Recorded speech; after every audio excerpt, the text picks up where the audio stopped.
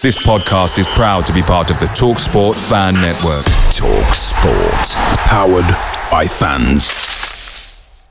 The TalkSport Fan Network is proudly supported by McDelivery, bringing you the food you love.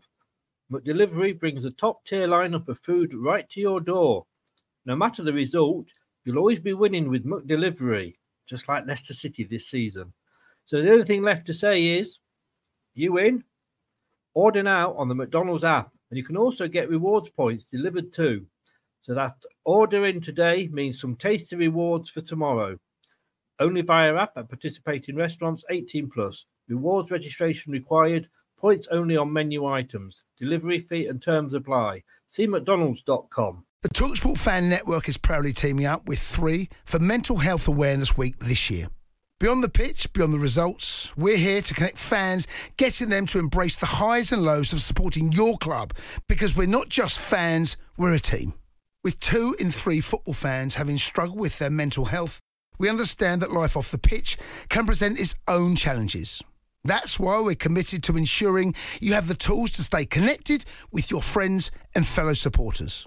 Take a moment to connect with your mates. A simple text or an open conversation can make a world of difference. And if they don't respond right away, don't hesitate to follow up. Let's all take a moment to talk more than football. 95% of Uber Eats orders are on time, which is great, because the only thing I care about more than football is spicy pepperoni pizza for kickoff. But on the off chance your order is late, Uber Eats will give you 3 months $0 delivery fee with a free Uber One membership. Now that's a spicy offer. On-time claim based on latest arrival time shown after order is placed. Offer ends 2/19/2023. Current Uber One members not eligible. Subscription will auto-renew at $9.99 each month, starting 3 months from initial enrollment. See uber.com/Uber One for terms. Benefits available only for eligible stores. Order minimums apply.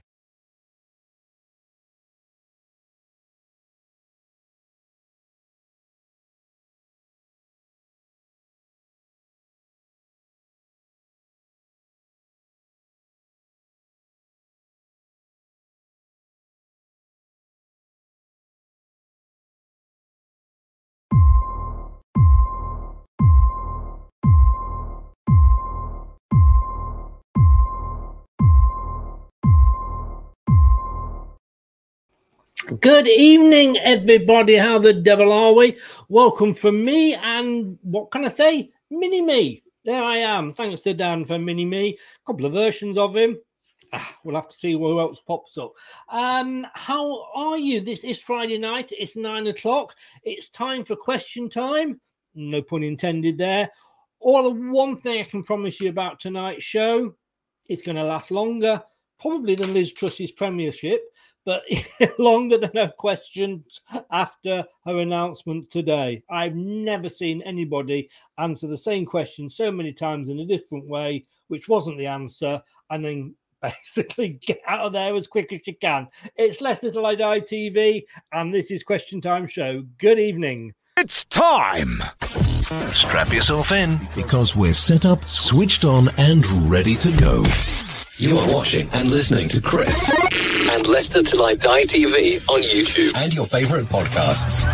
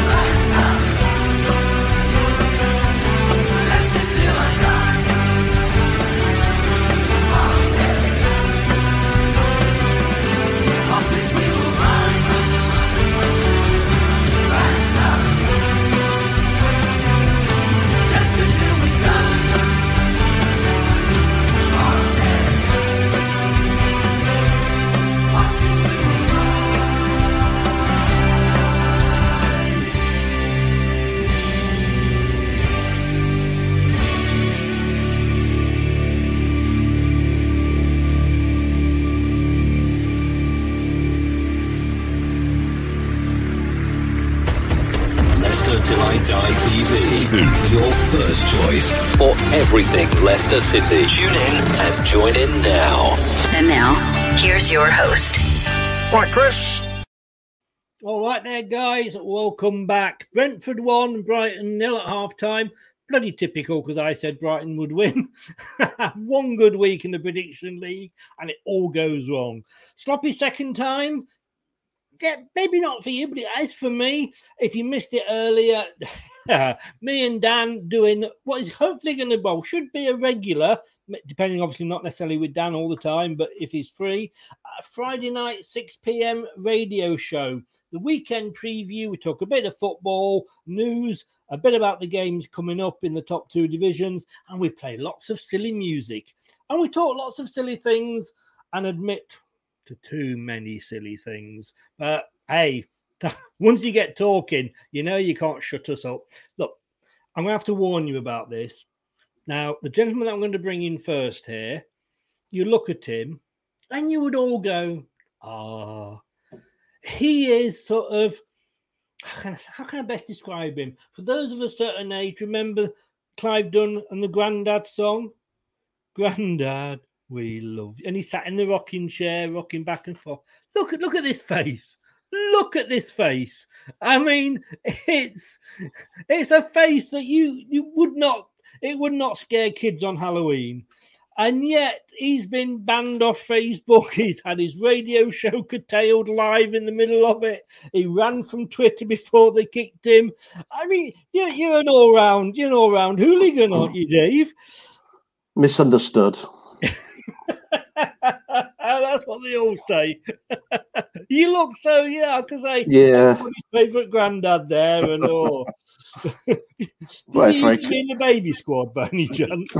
No, but very kind of you to say that, Chris. Really. Well, when you look at me and I've got a face like a pig's backside, what can I say? Well, it's a mistake, for not being a hooligan. We know what this man looks like. Let's hope he can help us provide a miracle this weekend. Brad, a.k.a. His Lord Almighty. Boris, how are we doing, sir? I'm doing all right, thanks, mate. I'm not too bad. I thought when you was going for that introduction, you was going to say, here's a face only a mother can look, and I thought, very sorry, Dave, before you even started. Well, can I just say, I've got the Harry out the way already. So we've done that in a message. So please, in fact, you've just reminded me, I need to do that. We should get a counter in the corner, Dave. For every time he says your name wrong or he calls me by his name, Chris gets the name wrong. Let's see how we get to. Right. See, I didn't know I'm doing this. I did this the other week, didn't I? And I still got it wrong enough times. Right. Let's put that there. Don't know where my sticky.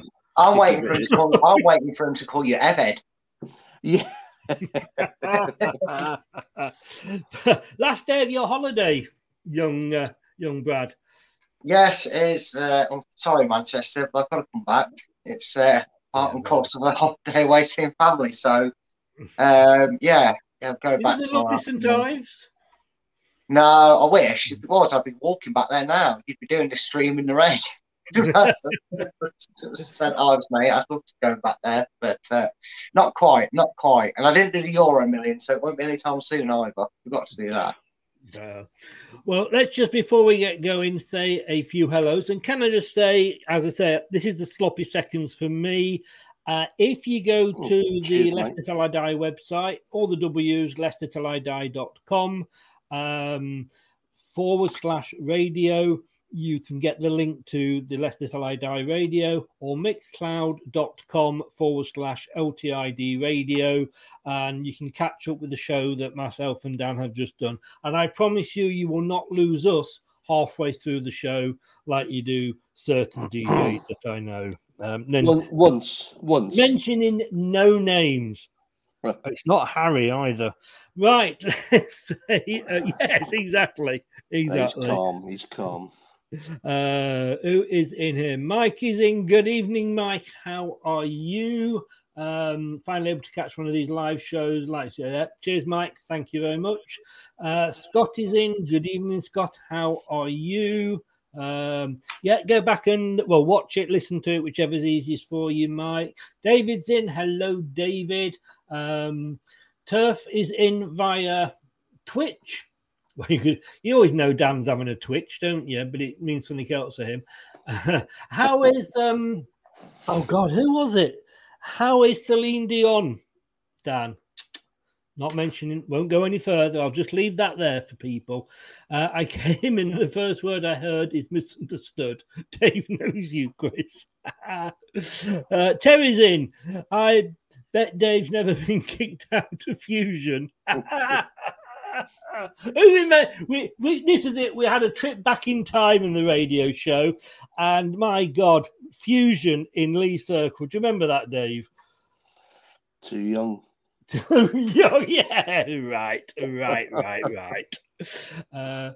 That's why I didn't ask Brad. I thought yourself. Come on, I say it was a rite of yeah, sorry, mate. It was a rite of passage as a Leicester youth. If you got into Fusion once in your life, you had to be kicked out. When you listen to the radio, you can sit with your trousers off. That's the way you want to do it, Terry. What do you think we're doing, Terry? Hey, that's why you only see the top off. Maybe that's why you got taken off. Maybe you got reported. Facebook user, whoever you are, good evening, welcome along. I do like radio because nobody can see you. I was air drumming along and nobody knows what you're doing. Doesn't matter. Right, get your questions into the chat, guys. It is question time. You set the agenda, you ask the questions, and we try and answer them. But I'm going to start one off here because that sounded wrong, didn't it? I'm going to start one off here to the guys there. And just to get it going, as we always do. And you don't know with these newspaper reports how correct, how right they are. But Kasper could be leaving Nice in January, and of course, it started a clamour in the Mercury and fans saying, and all over social media, we should get him back. We should get him back. Brad, you first of all, should we have him back? Look, I love Kasper. I really do. And I was a great admirer of him being here. And I'm probably going to get a lot of people arguing with me on this one, especially with the thoughts of a lot of people have over Danny Ward. But it would be taking 2 steps back in trying to take 1 step forward. We've moved on. Look, we had some issues with Kasper, and I get his reflexes and reactions are, the plus side to him and that. But he left the club. We moved on, and what would that say to any other keeper if we brought Kasper back to save our skins and then sold him again or retired or whatever? And then what we're going to do is Danny Ward going to really want to take that opportunity with us. He's probably going to want to move. We're going to struggle to get a keeper, and it's going to think, well, they're just going to sod me off and then beg for me back. It happens in football, and whether you like it or not, right? I believe the reports in Nice are true about him struggling. I know he got dropped and he's been fined and that, and I'm not happy with him.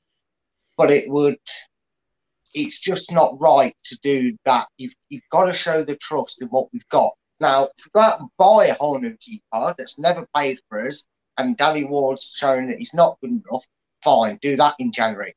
Don't take 2 or 3 steps back in the hope that you're going to take 1 forward, because you're always going to be in a disaster. I think I'm grateful for his time at Leicester, but no, I wouldn't want him back personally. No, as Mike says there, and obviously he has got a bit of a foot in the toe in the water. Keep faith in Danny Ward, for fuck's sake. And I agree personally. Would you take him back? And like Brad says, Dave, what does it say to Danny Ward? Yeah, I mean, I don't have the same problem with Danny Ward as others do. I have more of a problem with our defence, who are absolutely pathetic. I'd take Kasper back, but not as a goalkeeper. I'd take him back as a coach or, something like that. A bit like they've done with Huth. Yeah. In a more senior role. So, yeah, I'd definitely have him back at the club, but not as a goalkeeper now, because Brad's right, that destroys any other goalkeeper that's coming through, whether it be Danny Ward or not. I still don't believe, and I've said this all along, a goalkeeper can, unless it was Shilton in those days, that he was very special.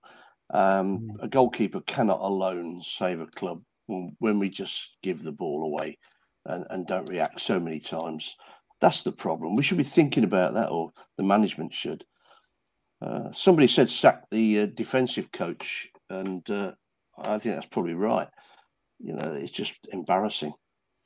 Yes, yeah, probably is. I mean, I agree with you totally, Dave. The problem is Kasper still feels he's got a few years in him, which is why he went to Nice in the first place. So he wouldn't want to just come back as a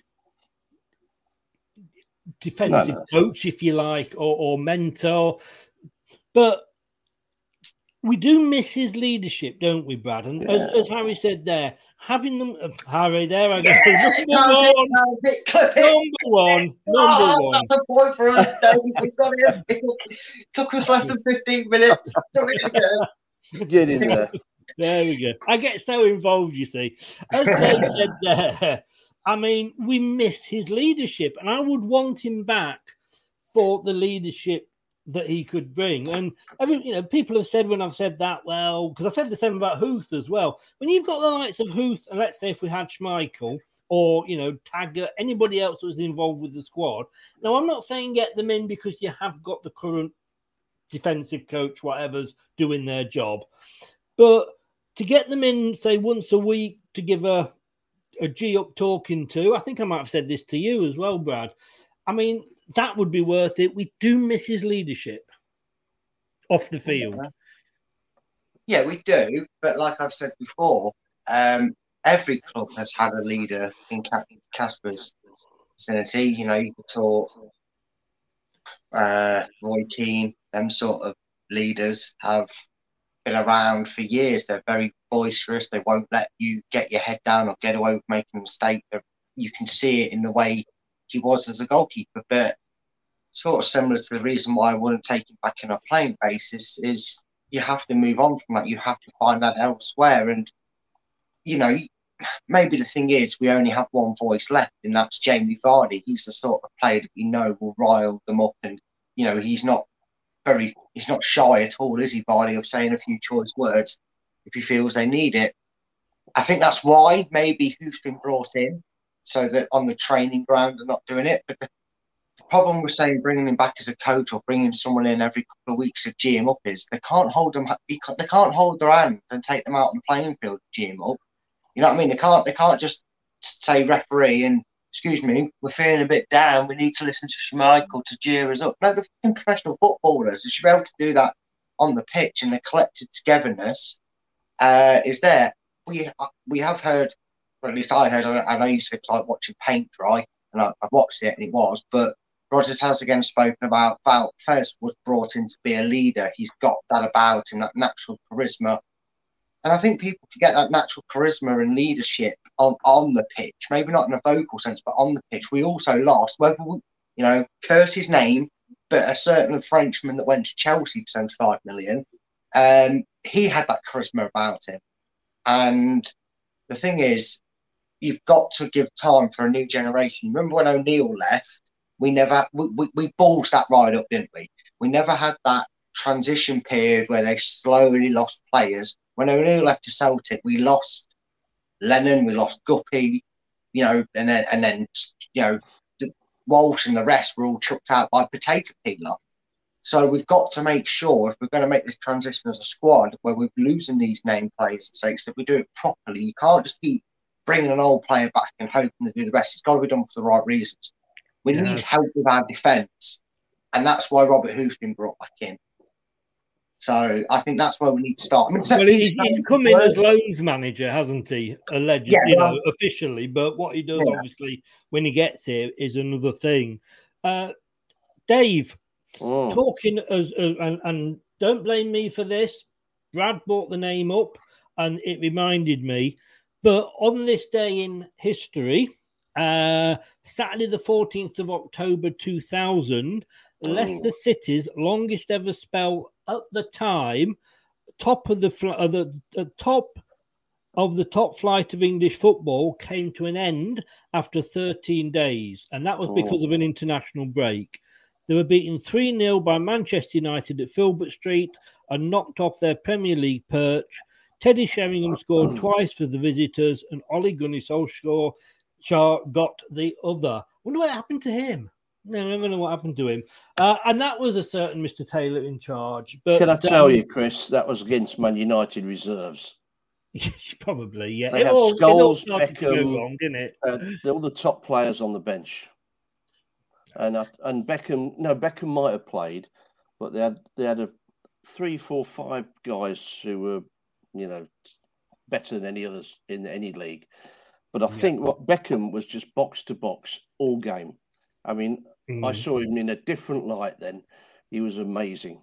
And we were just insulted. I remember I picked a mate up from Nottingham to take him on the way up from Leatherhead. And he was so excited. He hadn't been to a game at Leicester before. And we came back. He was so deflated. We knew we were in a false position. But the fact was that nobody was doing anything in the background. I remember Birch giving the Man United players loads of crap when they were warming up. And I just thought, this is all going to go wrong. And as we know, it got worse as the season went on. Highfields is in. Good evening from Chelmsford. Good evening to you, Highfields. Hope you're well. And Renee has popped in as well. Good evening, Renee. Can I just say about Casper, though? Sorry, Chris. I think Casper's gone to the wrong club for a start. I was surprised he went there. I thought there were better clubs for him to go to. And there's a few that would have had him. Yeah. So, I can't see us taking him back as a player, so to speak. Stick with you, Dave, for this one first. Got it right. Facebook user, whoever this person is, no name on there. Drop Ward, put Everson in for a try. Now, you know what? I like you. I don't blame Ward for all the goals. Yes, he's made some mistakes, but all goalkeepers do. Who can remember Alisson at Liverpool when he tried to dribble the ball out and lost it to Vardy and Vardy put it in the net? Who can remember whoever the Liverpool goalkeeper was in the Champions League final? Goalkeepers make mistakes. Is it time to maybe say, well, look, come on, let's just put him in for one and just see what he can do? Have I missed something here? Because I haven't seen him make that many mistakes. I mean, tell me if I have, because I'm rose tinted. I think it's the fact that we have lost by 6 and 5 and 4. But I've seen back passes go astray. I've seen people not closing attackers down. I've seen people turning their backs on shots. That's what I've seen. But I mean, if I've missed something, sure. But nothing obvious to me to say, you got to drop Danny Ward. I don't know. But I'm just thinking if his confidence is shot, I know. What's Rodman going to do though?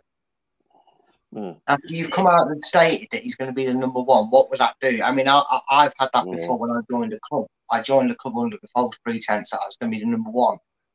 We got off to a rocky start. We played a cup game against a Sunday League equivalent of top Premiership, and we were like we'd only just started, so we were like Division 4 or whatever, and we got slaughtered. Right, my defence were leaving gaps, and I had one mistake out of the 6 goals that were obvious, and I got told, "Don't worry about it. We're staying top of the league." And then they went and gave this goalkeeper a chance. All right, it was a little bit convoluted because it was the manager's best mate, but I didn't want to play football that season. I thought, well, what's the point? The next one we're going to is tell me I'm going to be number one. You've got to stick by him. At the end of the day, he hasn't had a game of a higher calibre of the Championship. If you're going to do that, it's going to be when Ward's had a few seasons, and maybe when Ward gets poached down the line and wants to move on from Leicester. That's when we want Iverson. What would it do? Right, if we already think that Danny Ward's low on confidence and we need to keep him in to build his confidence, what the hell is it going to do, right, if when we're 4 points, bottom of the league, starting to already pull away, and we give Iverson his debut and he's shaking like a dog, trying to think, I can't score up, and Zaha absolutely has him on toast and puts 4 past him. You're going to be asking him to get sold or get dropped? No, stop it, please. I'm begging you, fans. Stop asking a 21-year-old to come and save our club. How about we fix the defence? That's the problem. Get behind Danny Ward, right? Because if we were 13th, Chris, let's say we'd beat Brentford and Southampton, right? And we were mid-table. Would anyone be even batting an eyelid to getting Kasper back from Leeds? No. So how about we see if we can get ourselves out of this shithole, stop defending like we've got no brain cells, and actually give our keeper a wall to defend, an actual defence to stop 30 shots a game. It's ridiculous. I am sick of seeing it after one poxy penalty save against Stockport County. For Christ's sake, get behind our goalkeeper. So, have you been sat on that fence long, mate? Yeah, I did. I fell off it twice. I got ladders in the side to balance me. Look, I love Everson. Don't get me wrong. I would like that in years to come. But listen to the word years. He's 21, for Christ's sake. Yeah. Don't chuck him in to get slapped about against Palace. And he made a howler in the pre-seasons. Yes. But again, said that Ward did have he dropped a clanger as well. No, I mean, personally, yeah, I'm obviously devil's advocate time, but you know, at the start of the season, I wanted to sell Kasper and I wanted to promote Ward. That's what I wanted to do. And I stick by that because how many people were complaining about Schmeichel last year not coming off his line? You know, couldn't do this zonal marking. We miss Schmeichel's leadership, Dave. But like I say, the only argument there is for it, and I saw this happen at Everton once with Jordan Pickford, and it might have been when what's he called was there, the manager. He left to go to Real Madrid. Ancelotti. Sorry? It was Ancelotti. He was on. Yeah, Ancelotti. That's it. I think it might have been him. Dropped Pickford, who was having a dreadful time for the club, not for England, but just for the club. Took him out the firing line because everybody was starting to have a go at him.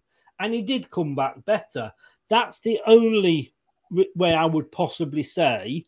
But if you're going to do that with Everson, you've got to do it before we get to Man City.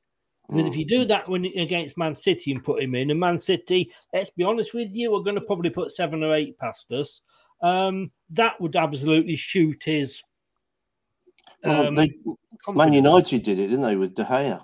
They put Henderson in for a while and then sent him out on loan. And he got fed up because he was dropped. So if Everson comes in, plays well, maybe has a bad game, or Danny Ward suddenly starts showing what he's like in training and comes back in, what are you going to do to Everson? I've seen Ward come out for the ball more times than Schmeichel ever did in all his years there. I mean, Schmeichel, brilliant goalkeeper, obviously, and great man. But, you know, Ward is actually coming for that ball when the defence can't deal with it. He knows the defence can't deal with it. So he's going to give himself reasons to make mistakes because he's not going to catch every ball. He's going to screw up, but at least he's trying to stop it getting to the attackers. And that's what went wrong. He can distribute the ball and keep it within the white lines of the edges of the pitch, which Kasper never could.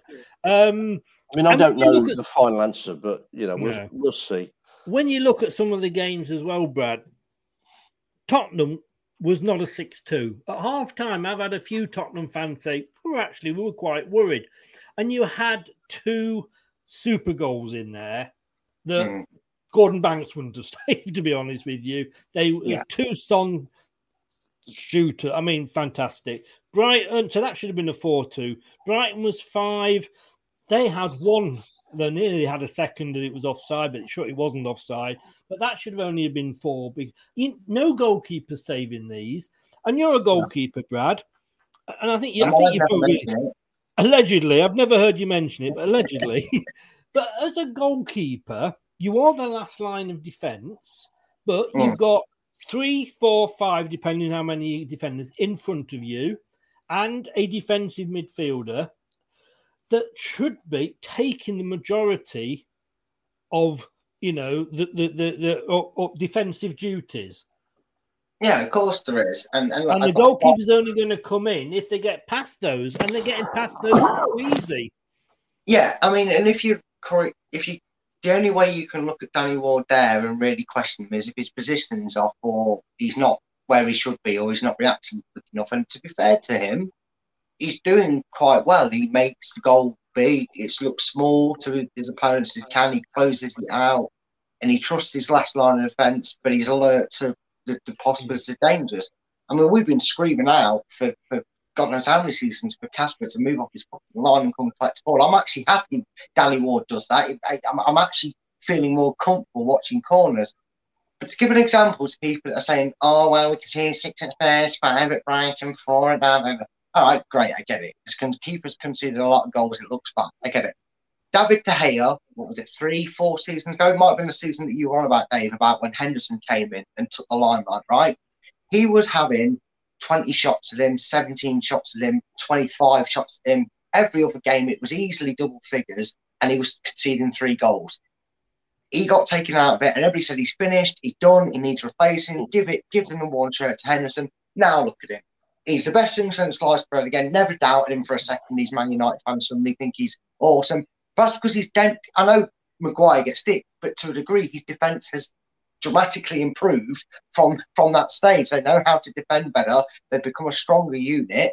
Whether they liked Ollie or not, he got them finishing second, so they must have been better defending-wise to finish second. Ten Hag's got them working well. And if you sort that defensive out and his defensive issues get better, and we've seen the improvements with the set-piece defending, so we know we can defend set pieces a bit better. Once it gets better and he stops having to try and deal with 16, 15, 20 shots a game, you might suddenly realise, oh, well, he had about 8 shots to deal with it against Forest and didn't concede a goal. In fact, he made some good saves to keep it at 0-0 and keep a clean sheet.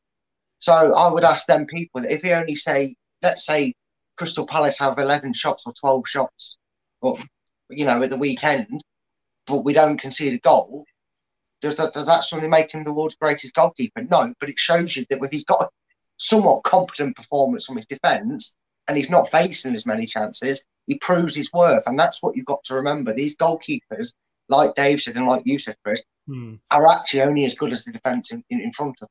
Yeah, and how many clean sheets did Kasper keep last season? Not many.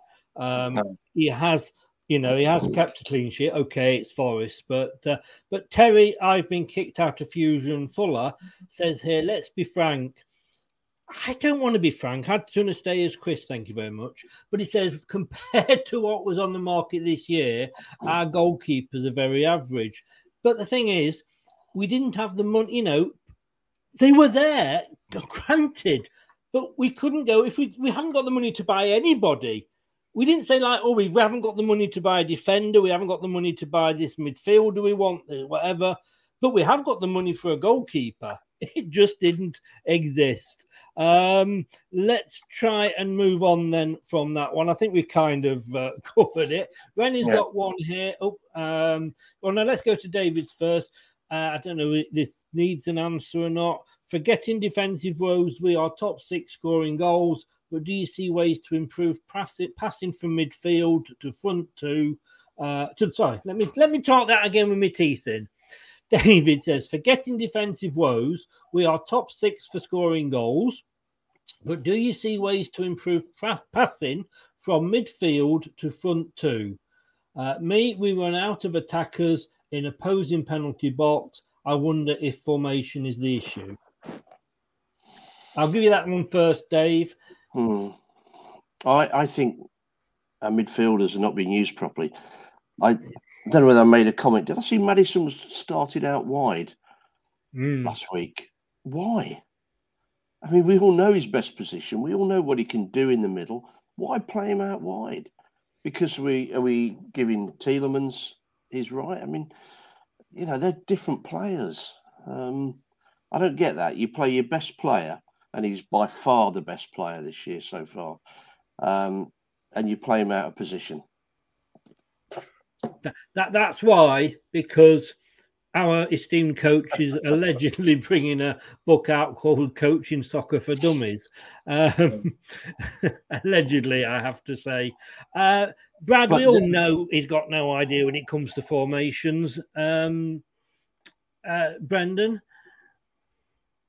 Yeah, Yeah, that's true. We know that, but I think the biggest issue is when we've come under pressure this season, and we've done that a lot because we found ourselves in front a lot, and teams have come on to us. We're struggling with that transition in trying to be positive, but not trying to leave ourselves too exposed at the back.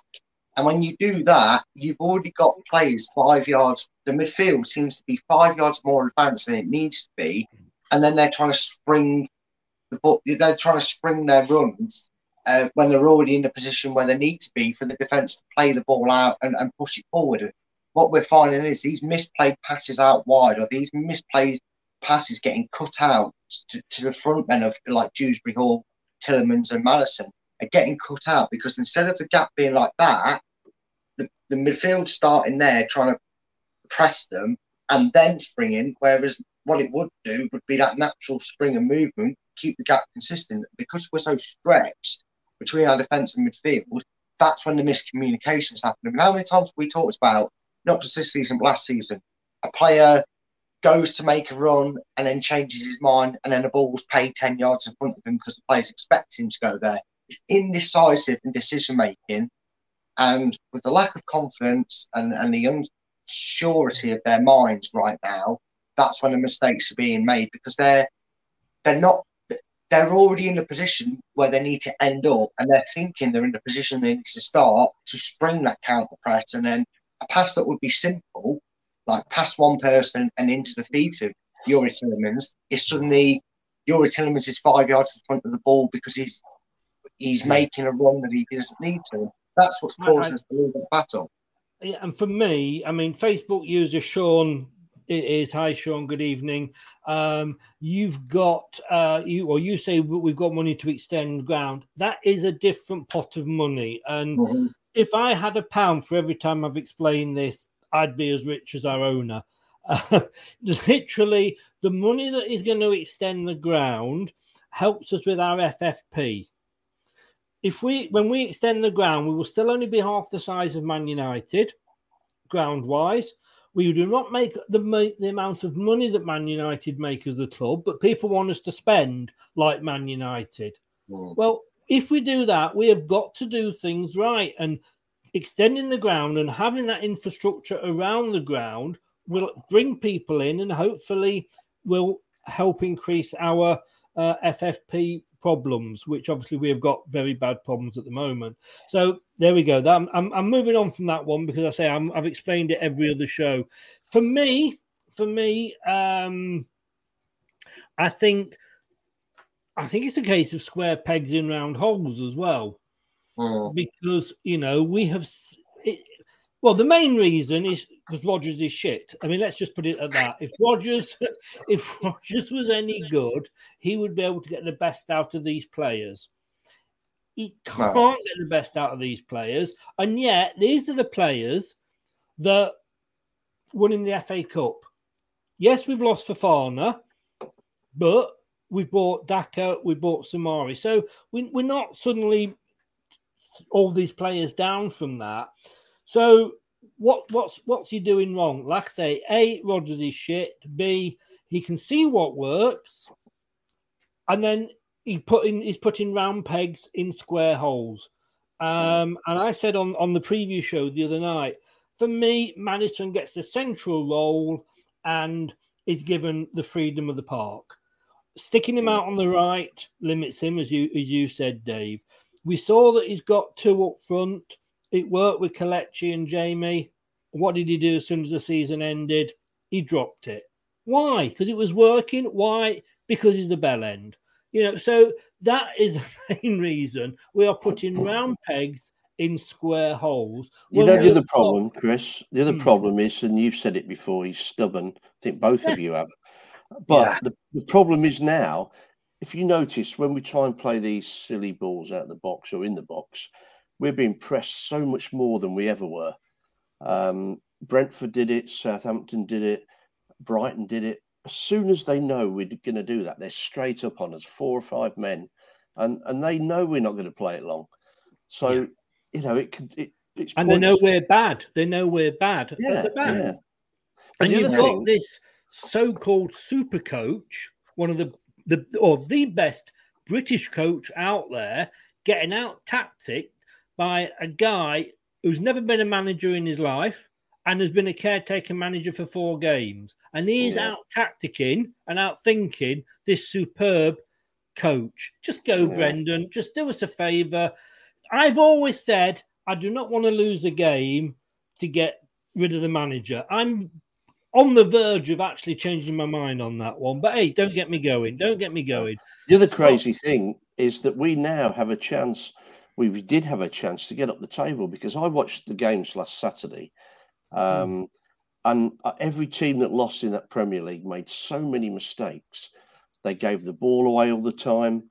And Brentford, a team you wouldn't expect, Brighton even, they gave the ball away all the time. I mean, it was so embarrassing to watch these clubs. And Brentford are 2-0 up at the moment, by the way, to Brighton. Yeah. So it's weird, isn't it? Yeah. I mean, it is a funny season. James Justin's never been the player since he was injured. I don't know why. I don't know. You could say that about a lot, couldn't we, really? Well, it took Maddison a long time to get back. Yeah. I guess it can affect you that way. Scott says here, if Evans is not fit, this is the worry, do you go for Marty, Soyuncu or Vestergaard? We know he won't go to Soyuncu because... He'll go for Marty. Yeah, he hasn't, he hasn't run the 100 meters quick enough in training, or he had, he turned up for training one day with his laces undone. Oh, that was it. You're not in the squad. Fuck off, Brendan.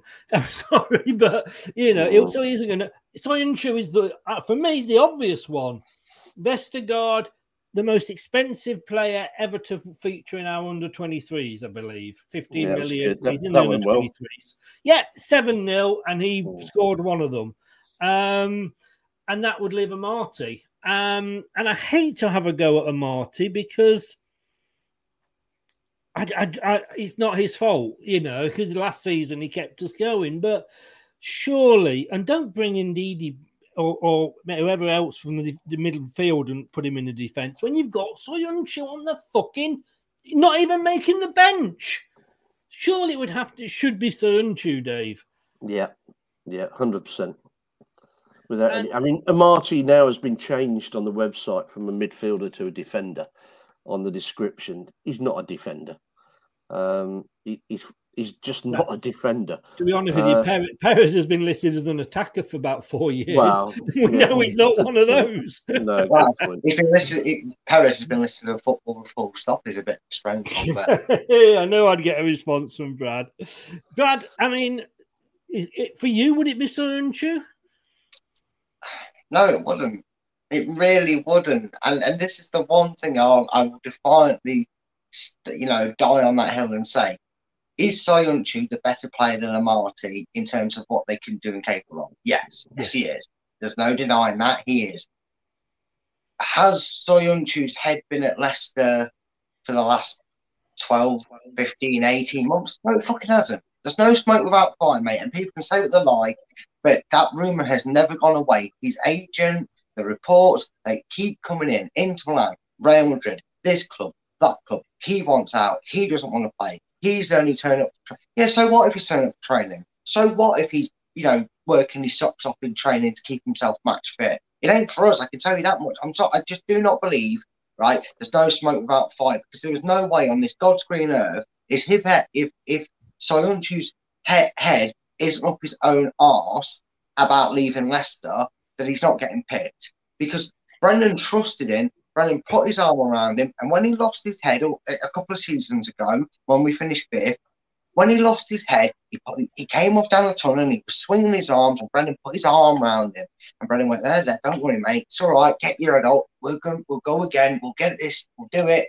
And no, the Inter Milan rumours, the Real Madrid rumours came swirling around, and he couldn't be arsed, and then he started goofing up, and then he started swinging in and body language. He looked a mess for Turkey. He looked like he couldn't be arsed. Anything to get him away from football. And then he'd come back and we tried it again, and he still doesn't give a shite about this club. He wanted out. Let's face it, in fairness to him, when he came back from the Euros, Turkey shouldn't have gone out at the stage they had if they played to the potential, but they didn't. He was the glamour boy of Turkey, the poster boy, if you like. and he played worse, that would be like Beckham getting sent off. we know on these Glamour Boys defeat. But then he came back to Leicester, and we had the massive injury crisis. Yeah, and so he had to play. I get that.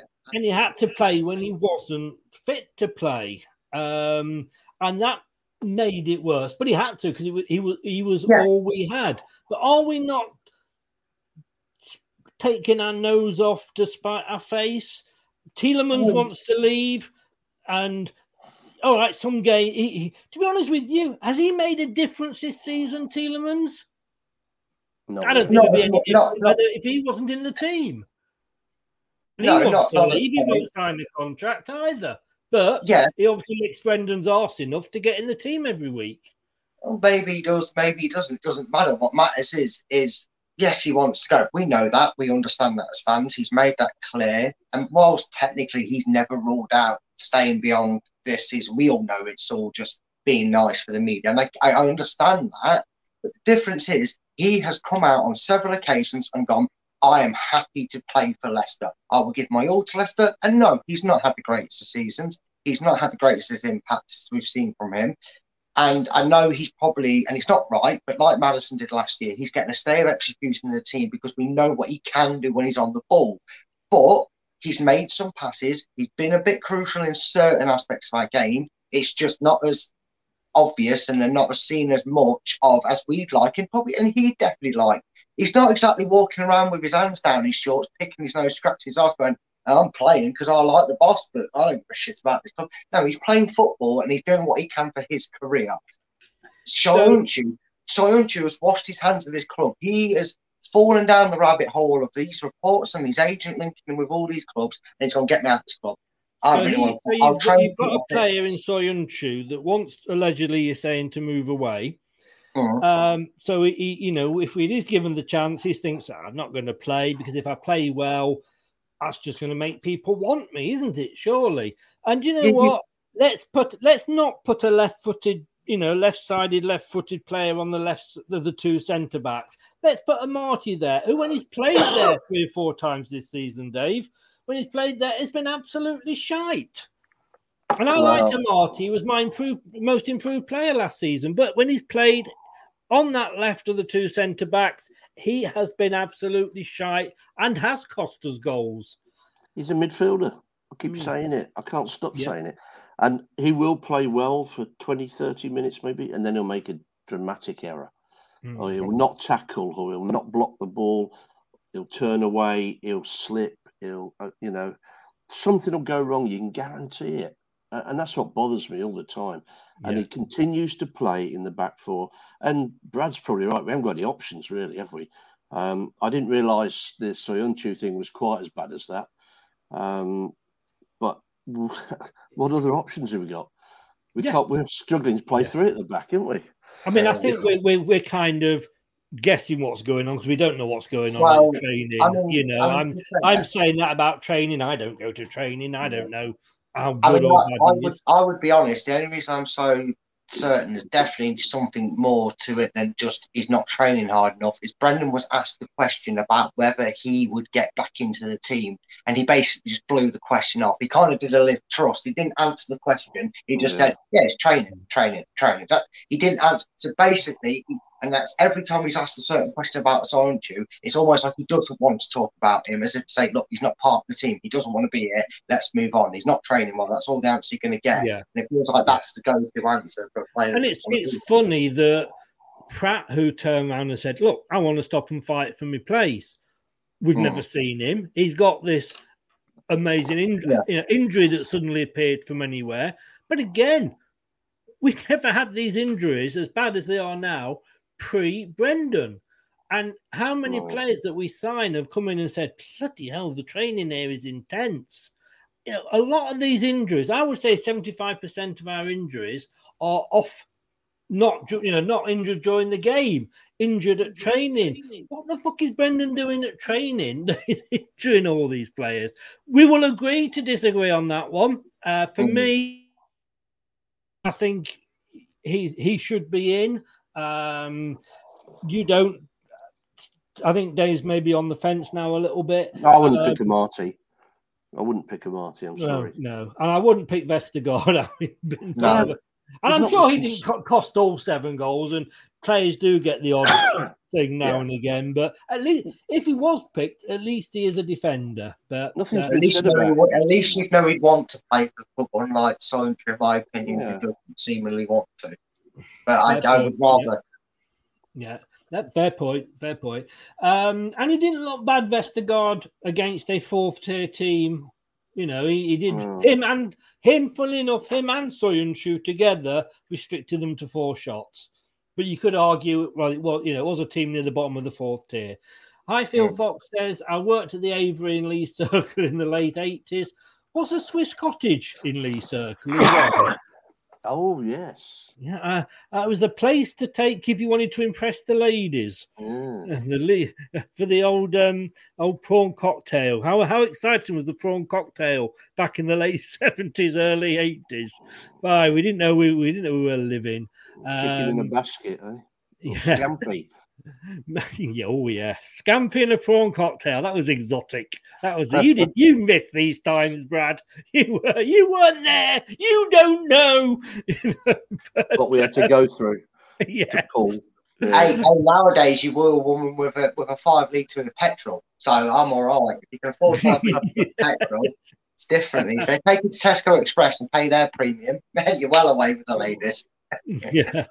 True, Ed, and it's a fair comment from him. You know, he's a Forest fan. And he's worded it wrongly, but when do you think your relegation will be confirmed?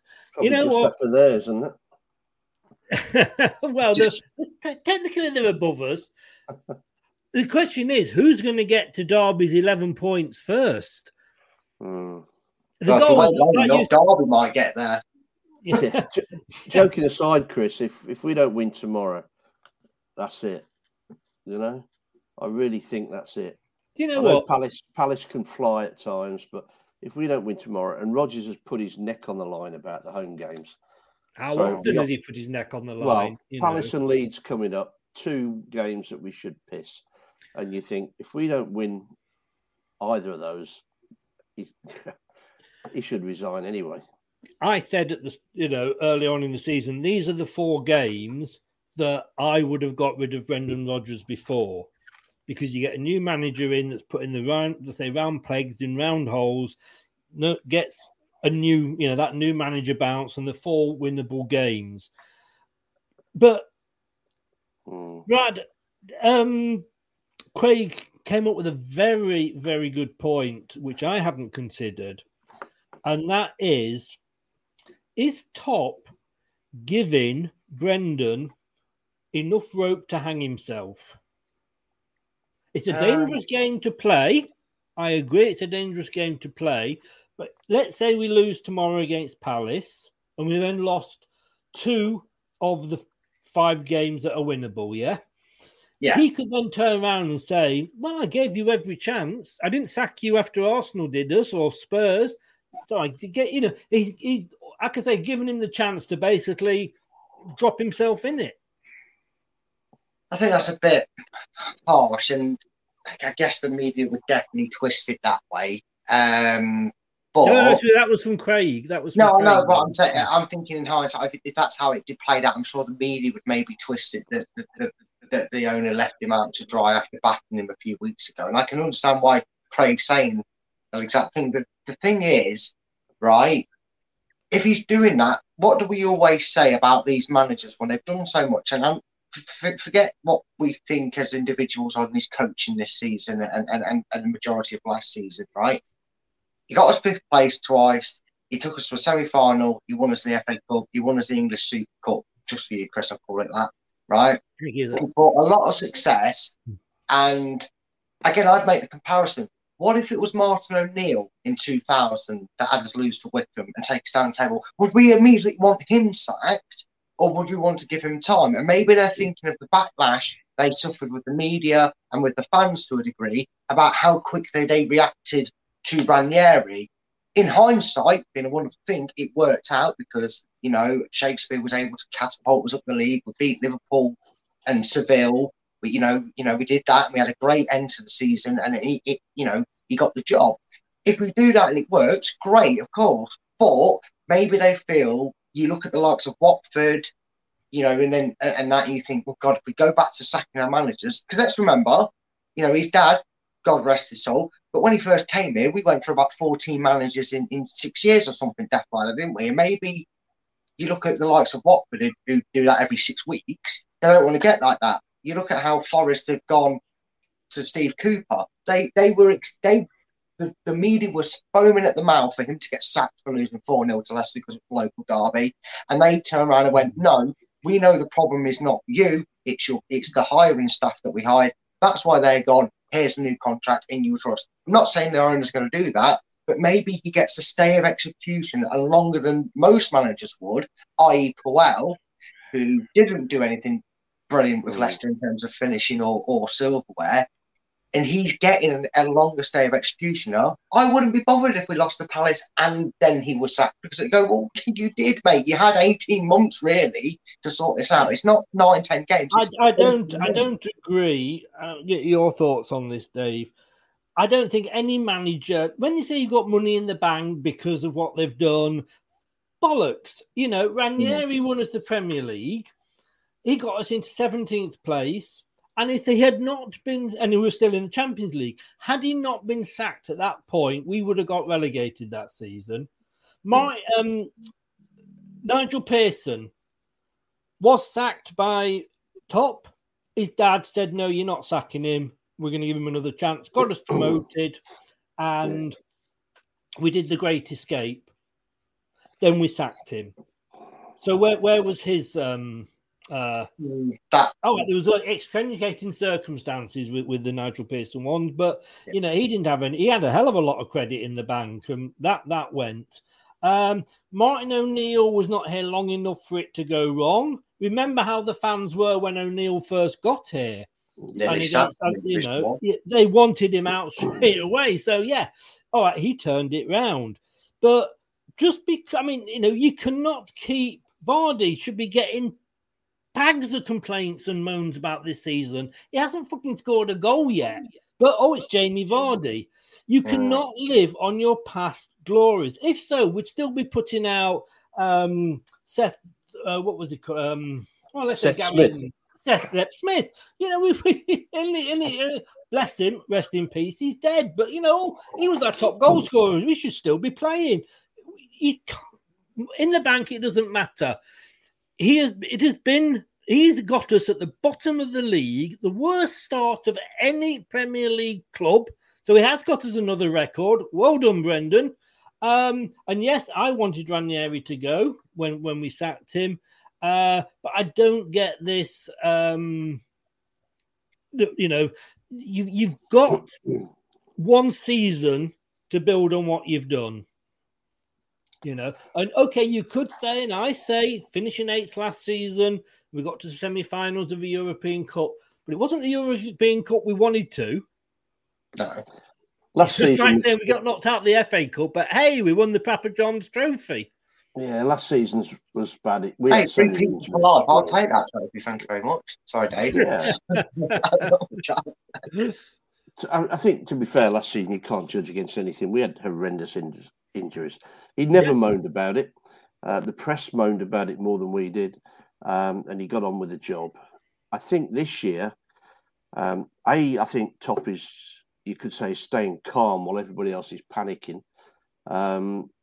He knows that. I think, is it Rob Tanner in the magazine thing I subscribed to? Yeah, he put it there. He said, who's the replacement? And we've all said that.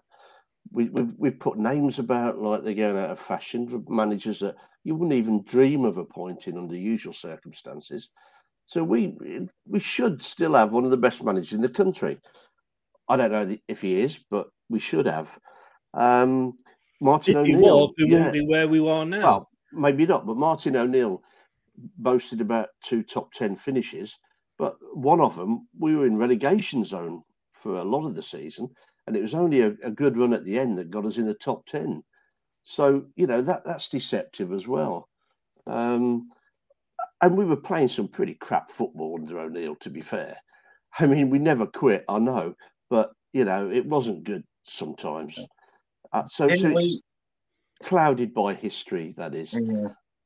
I think you're going to get struck down by lightning tonight for that comment, Dave. It's true. I mean, I sat through a lot of it. I'm not arguing. I'm just saying a lot of people will be going, bloody hell. No, it's no. I mean, Dave's right. But I just quickly add to that. I mean, we turn around and see these players and say, "Oh well, form is temporary, class is permanent," sort of thing, don't we? And I don't think you can become a bad manager overnight. There's a lot of in circumstances. I mean, I agree with Dave. The injuries can kind of, to a degree, not completely, but to a degree.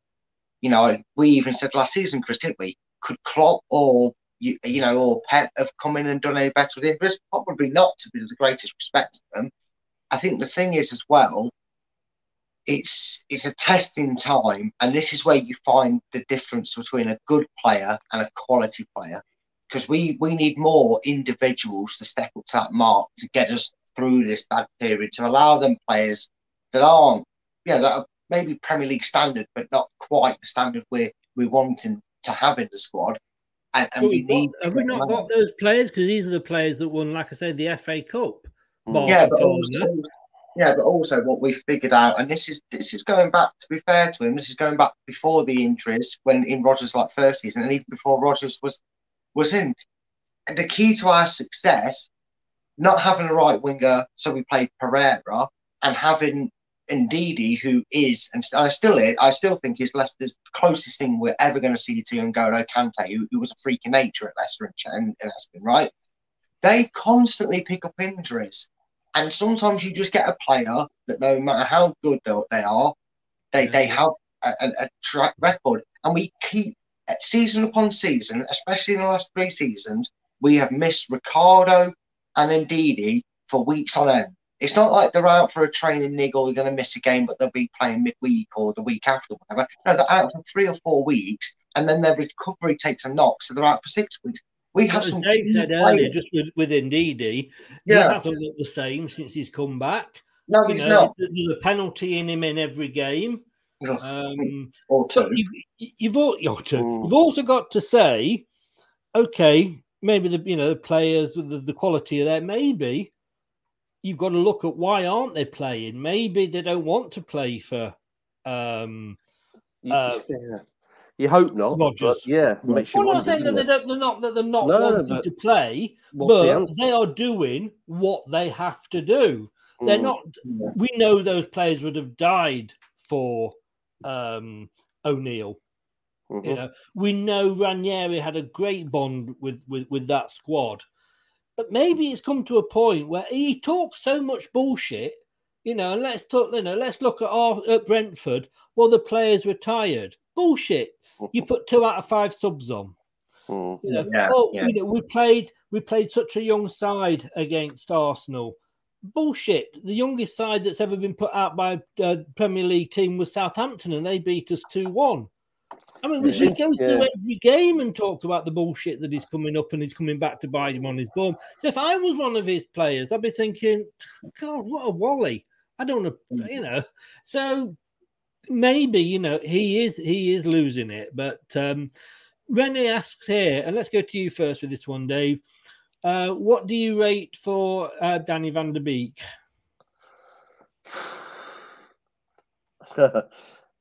I mean, first of all, it was 13 million was the first, according to the newspapers. Now it's gone up to 40. Yeah, I don't. We couldn't afford that. No, but I don't see it anyway. I really don't.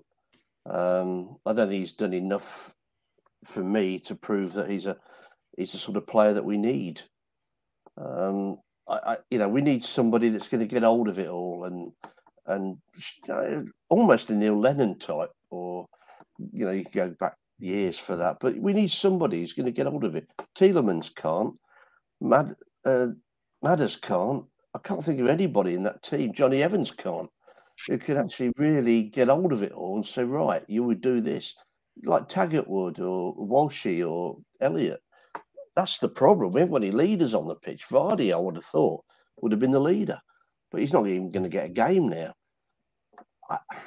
I just see, as soon as something goes wrong, the heads have gone.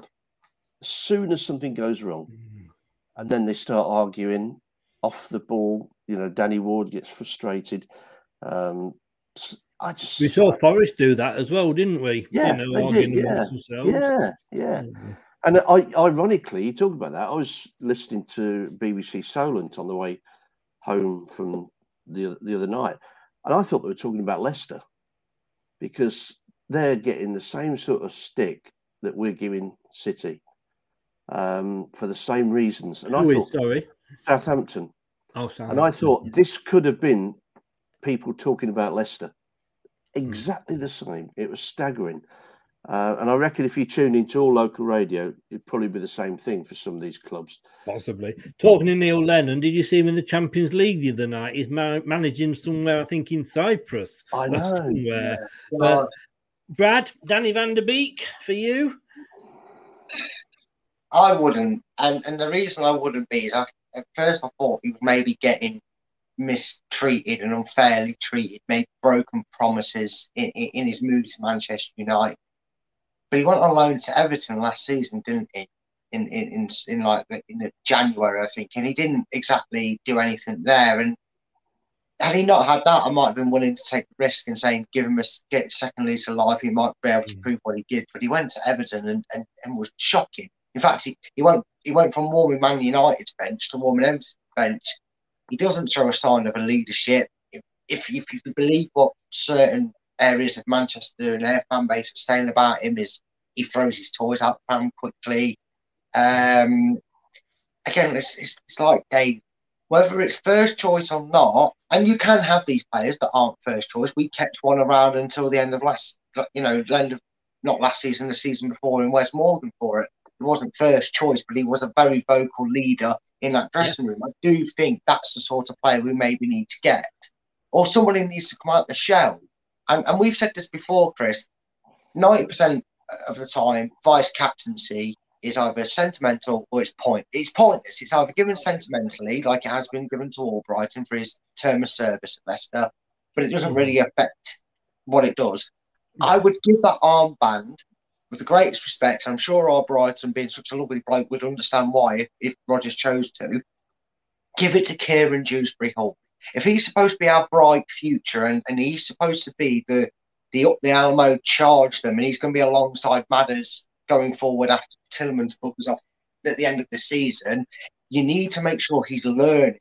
And if Evans is your captain and he's the one that's putting an arm around it and teaching the ways of the captaincy, maybe he could then feel brave and want to use his voice. Because, you talk about, Dave said there about Madders and that no one really seems to have a charge about.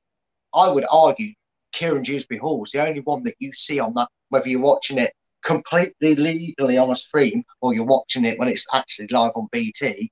You actually watch him make a 30-yard run back in a full-blooded challenge. And we're all sat there going, get in Dewsbury-Hall, get in, son, pride of Leicester. And we do. We get a bit biased because he is Leicester born and bred. But maybe there is somewhere in there deep down that vocal leader behind it. We've just got to give him that responsibility. Maybe that's what we need to be doing. Plus, Dave, I mean, I thinking what people are thinking is Tielemans is going, excuse me, bring Donny van der Beek in because he's a big name. And it's funny he's gone back to Man United and he's still not got into the team, the new manager. But we've got Dennis Pratt.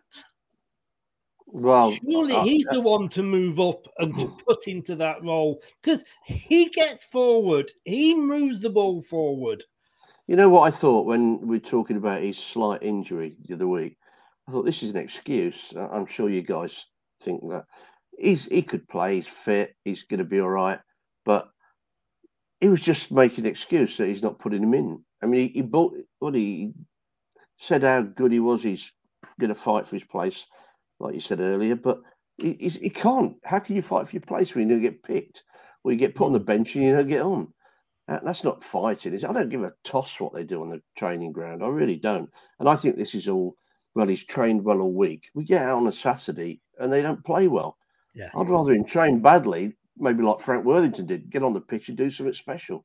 I was going to say, because, do you want a player? Because some players towards the end of the season don't even train 5 days because age of whatever, and it extends their life. But we will see. Scott's got one here. Well, first of all, Mike, he's buzzing for his trip to the KP and even more for the cup upset. Thing is, Mike, I'm not even going to argue with you. Do you know why? You could probably will be an upset. At least you did the right thing and sacked your manager. Yeah, I was going to say, hold on. How will a Newport doing? Is he sure he's that confident that they'll let's be honest with be you. an upset? If I was a Newport supporter, I'd be confident playing Leicester, especially as they should hopefully get a new manager bouncing. But Scott says here, is Mendy available, and if so, would you put him in? I'm not sure. Like I say, I haven't gone anywhere near the press conference. You watched it. Did he say anything about Mendy, Brad? He was asked a question. Ndidi's are still a few weeks away, and Mendy's just got back into training with Pratt. He did touch on the Dennis Pratt thing, and again, I just wonder if it's something that's a bit persistent with, because you can have that sometimes when it's a certain particular injury where they can't train for a couple of days, but then they train for 3 days. I'm not sure if Mendy's available. He didn't seem to sound optimistic about Mendy. I think he's just saying he's only just got back into training. So your only option off the bench would be Dennis Pratt. And I'm with you, Chris. And you know I've said this about it, regardless of his contract situation. I would like to see Dennis Pratt play. But you could take a look at the side of what he's saying about Dennis Pratt with what he said about Samore last season. You can say that maybe he's using it as an excuse, because didn't he say last season that Samore was struggling with injury and he was not training all the week, and now suddenly he's playing a lot more this season? I'd assume it's going to be Samore that plays anyway. I think he's been given the nod to be the second in command behind Ndidi. But I do have a little bit of wonder. I'd like to think it's more a persistent injury that Pratt doesn't train every day of the week and comes near the back end of the week to try and get in the team, more than it's just being used as an excuse. To my knowledge, both Ndidi's unavailable and Mendy's still a doubt for Rodgers to be picked. I would pick Mendy, though, if he was fit. I've not seen him have too bad a game. No, you could push Samore open to that midfield, couldn't you, and take him out? Because Samore's, he said he'd want him as a hybrid between the players. He looks good. He looks good going forward.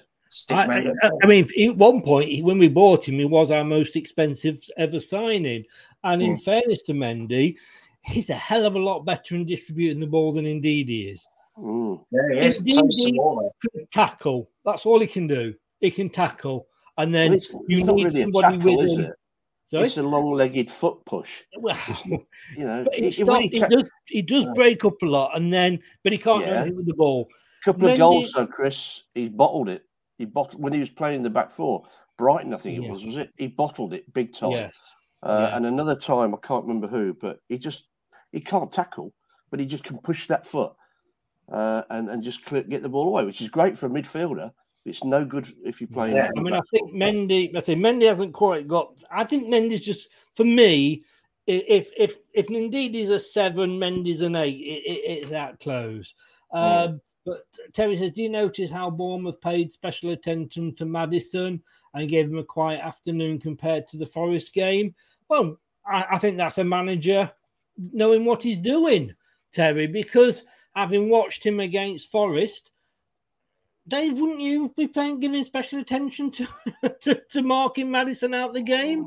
Yeah, he would, and you'd stop anything going to him. But he still played wide, didn't he? And that shouldn't have happened. And it doesn't take much to close somebody down that's playing wide midfield, really. I mean, Barnes, look at Barnes. I mean, they know how to stop him coming inside. When he comes inside, he scores. But no team apart from Forest let him do it. So Barnes is ineffectual. It's pointless. Here's the thing I had for you, and I'll ask you. I know you're the host, Chris. If you don't mind me asking the pair of you this question, with us having an incompetent right winger, and being handicapped on the right winger, aka Perez, and Barnes has been tried as a left winger and he's been given the chance as a striker. Would you, and I know we'd love to see two up front, but would you say go 4-3-1-2 and have Daka and Nacho? And would you then turn around and say that now Vardy and Barnes, instead of trying to compensate that right side and putting Maddison out there, have Maddison as number 10? And would you say that Barnes and Vardy now start on the bench as your replacement subs? Or a replacement, because you can play that Maddison role. So if you wanted to take Maddison off, you could put Barnes there. Maybe that should be an option. Do you think that's something that I know he's too stubborn to do it, but do you think maybe that's something that should be at least attempted so that we're not trying to balance out one side of a wing by shoving the most creative player we've got on the team out in the middle of nowhere? I would make Barnes an attacker / number 10 and go to up front and have him on the bench as a sub for Daka or Nacho or whatever and use him that way. What do you I've said that before, that I think Barnes would be better being a central striker or central midfielder than he is a wide man, because he doesn't know what to do when he's marked out of it. He cannot change his game. And therefore it's one way, either down the line, get across, or inside if there's no other player there. Predictable. If there's two on him, exactly. But at least if he's coming from behind the strikers, maybe. You see, for me, first of all, I like a 4-4-2. Yes, Mike Bassett, you do. 4-4-2. I'm sorry, I don't know what's wrong with it. All these fancy Christmas trees, 4-1-1-1-1-1. Hey, fuck off. It's 4-4-2. I'm sorry, you get 4 defenders. And to my mind, this is just me, stick, and it's been, I think it might be Terry, other people have said it, that, do you know what? Stick Barnes on the right. Give him a go on the right. We haven't got a fucking right winger in the squad at the moment that's any good. Apologies to Mark Albrighton, but he's going to be an impact sub. Yeah, Brendan, impact sub, okay. Whether he's been injured or not, I don't know. But for me, I would put Barnes on that right and give him a go there. Put Luke Thomas, who isn't brilliant necessarily at defending, but I think he could do quite well on the left side going forward because he likes to sort of get the cross in and what have you. And then have, for me, Samari and Maddison as the 2 defenders. And yes, 2 up front, but Vardy's on the bench. He hasn't scored all season for whatever reason. And you can make excuses about him not getting the ball. But Daka has scored, is it 2 this season? Or he scored 3, I believe, this season. I'll have a look at that. But so why are we even considering Vardy? Again, all these players becoming too safe. Vardy's had a lot going on with his stupid misses lying in court and allegedly and costing him a lot of money. So his mind's not been on the game. I said to the Palace fan, I said, don't worry about him doing the Eagle celebration tomorrow because if he's playing, he isn't going to score. You watch, you'll go and get a hat-trick now. But no, do you know what I mean? So, no, for me, Vardy's benched, but definitely 2 up front. In action, he creates that link. But Vardy's much more than a striker now. And the older he gets, the more. I think so. I think much more than a striker. He's somebody having a picnic. He can create goals. He defends. At times he's got that header in the box when we've needed it. He shouldn't have to defend, but he does. He's flicked it on, and then there's been an opposition player on the end of it. It's gone in the goal. I suppose you could argue that you could put him on if we're winning a game with some comfort, which is a very rich thing. But I was just thinking the 2 up front, if you want to, if Paul Rodgers is thinking, I can't leave my child, my saviour, my favourite Barnes out of my team when he's fit, well, then maybe convert him. You want to convert Madders and all these to have multiple roles, get Barnes, and at least then, even if he is on the bench, if he's coming on, like you said, and he actually knows to use 5 subs, Brendan, spoiler alert, he can take Yuri off and drop Madders in there and then put Barnes on. do this, he can do. And if he does that, he might just start getting these better results, and he might start getting more out of these players because you only see it really on Football Manager sort of games. But you could class Barnes as your inverted winger, which is where he's not to the touchline like a normal winger, but he's more in line with the edge of the box, and he'd come in. You're just going to find a way to utilise him more than Captain Obvious down the left-hand side, where he gets 3 men marking him every game after 30 minutes. Because they kind of take 30 minutes, it seems to go, oh, yeah, shit, he can run really fast, this guy, and cut in. Maybe we should do our jobs and mark him. And once they start doing that, it's like what we said about Perez, because when he comes on, did he? Because we didn't hear him. It's like you telling me that Barnes didn't come off. I was going, didn't he? Because I didn't hear him after the first half hour of the game. And it's not his fault. He's obviously instructed to do that, but you've got to find a way to utilise him. If he's going to play him because he's a favourite child and he thinks he's better than what he is or whatever, or has the potential to be put on this, then do what you're doing with Maddison. Find him, make him diverse. Make him a false 9. Make him a number 10. Make him a striker. He spoke to Alan Shearer for Christ's sake, so he clearly has the ambitions to want to prove he can do it in that position. Give him a fair crack of the whip. We can't be doing no worse, can we, than only having one striker? No, I mean, for me, I'd move him over and do it that way. Just out of interest, Dave, Jamie Vardy, 9 appearances, no goals, 3 assists. That's been his contribution this season. Patson Daka, 8 appearances, 3 goals, 1 assist. Which is the better player? Iheanacho, 7 appearances apparently. I don't know when that must have missed 6 of them. 1 goal, 1 assist. Don't ask about Perez because he's down as a striker. But what I'm saying is how long do we stick with these players just because of what they've done in the past?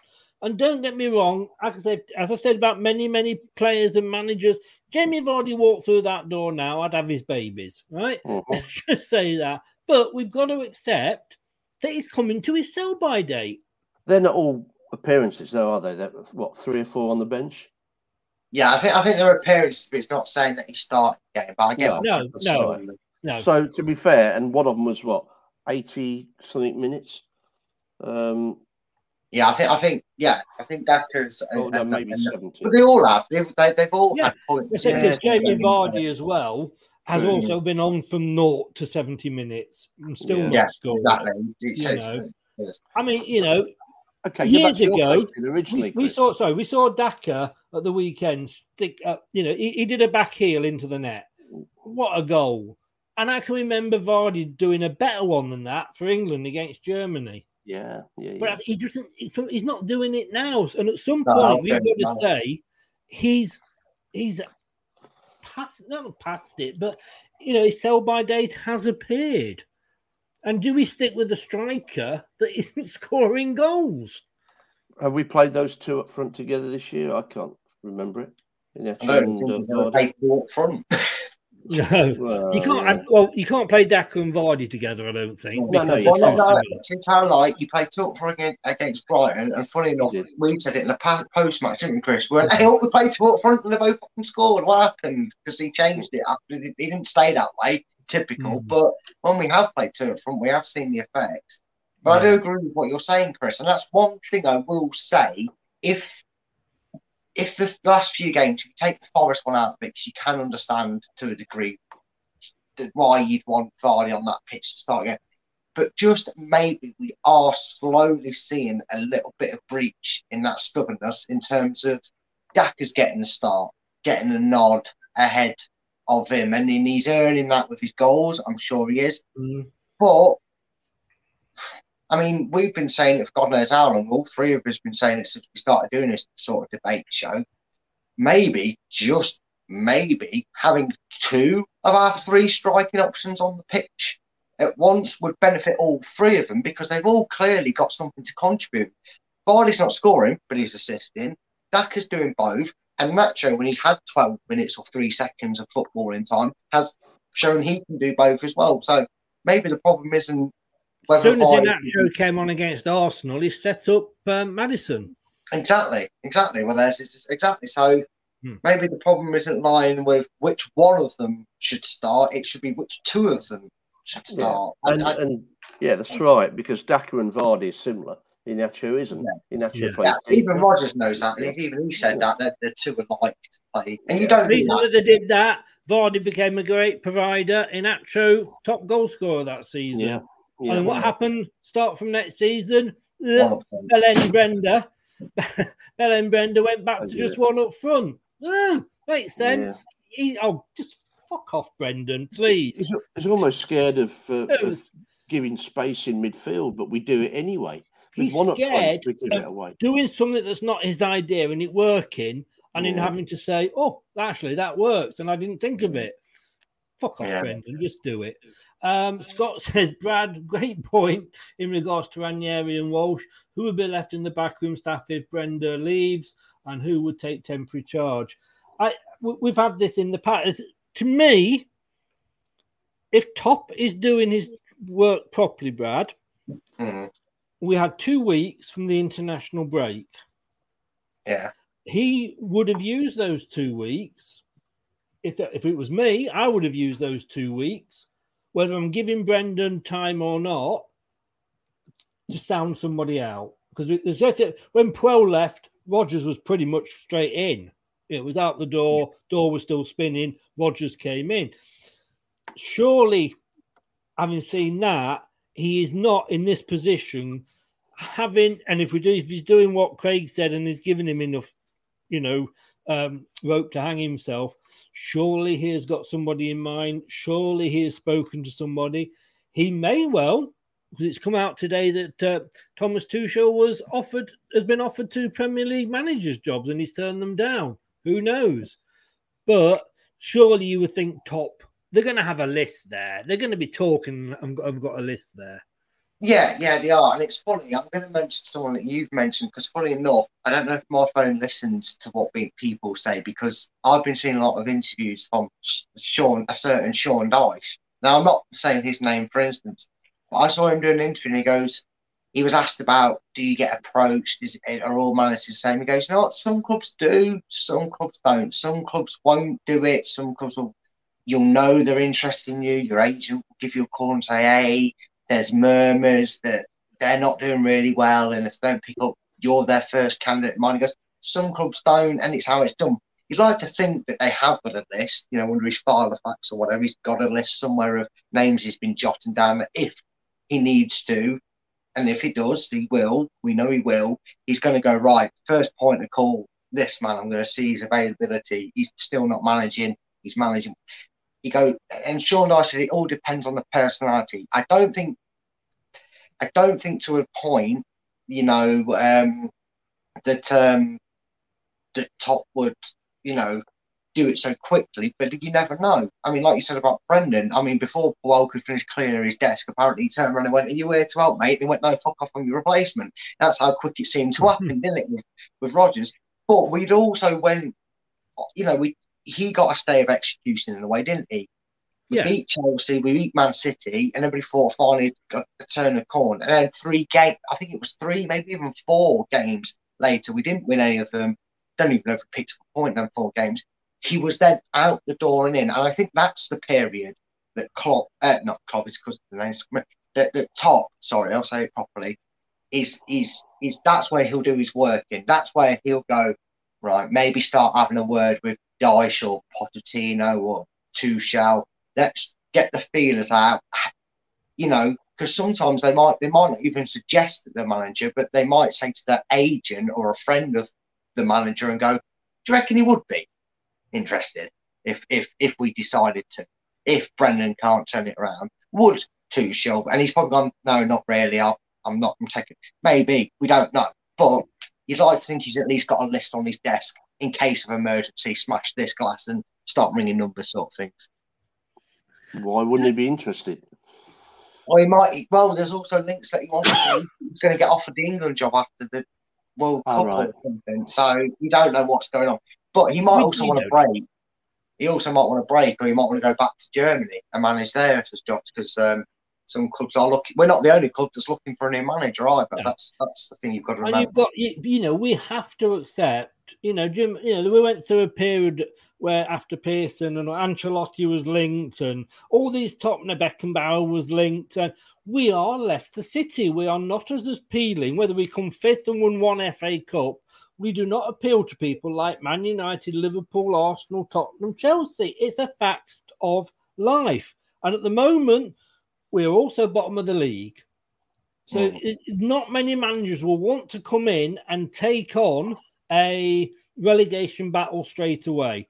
Some managers will look at it and go, well, all right, if I come and take on that job, you know what? If you go down, it's not going to be my fault because it's already started. It doesn't stop them getting sacked. Ian Holloway, for example. But Chris, no manager, especially if they've got a bit about them, no manager wants to have relegated from the Premiership on the CV. That's nothing even Sean Dyche said. You don't want it on your CV. You'd rather walk and go, it wasn't me that took it down.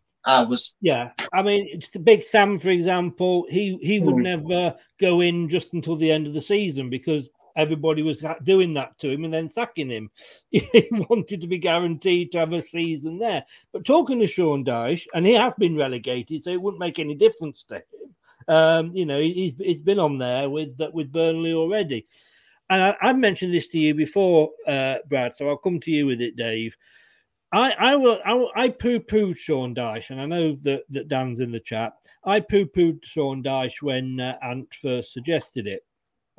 And it's probably the one you've injured. He did a really, really good interview on one of the YouTube blogger sites, general football site. And what he did and the way he had to play, he said for 3 seasons, he did what Leicester had to do this summer, and that was no major signings, no money spent, buying basement bargains, buy one, get one free sort of deals. So what he did, are you listening here, Rogers? He looked at it and went, okay, these are the players I've got. What is the best way they can play? Let me get the best out of them. I'm sure if Rogers is watching, he's just fallen off his chair because it's such a strange concept to him that no, don't let me force these players into playing way C when they can only play way A. And way A, Newcastle. But, Jordan now. Yeah. So, and I thought, you know what? That is really a good point.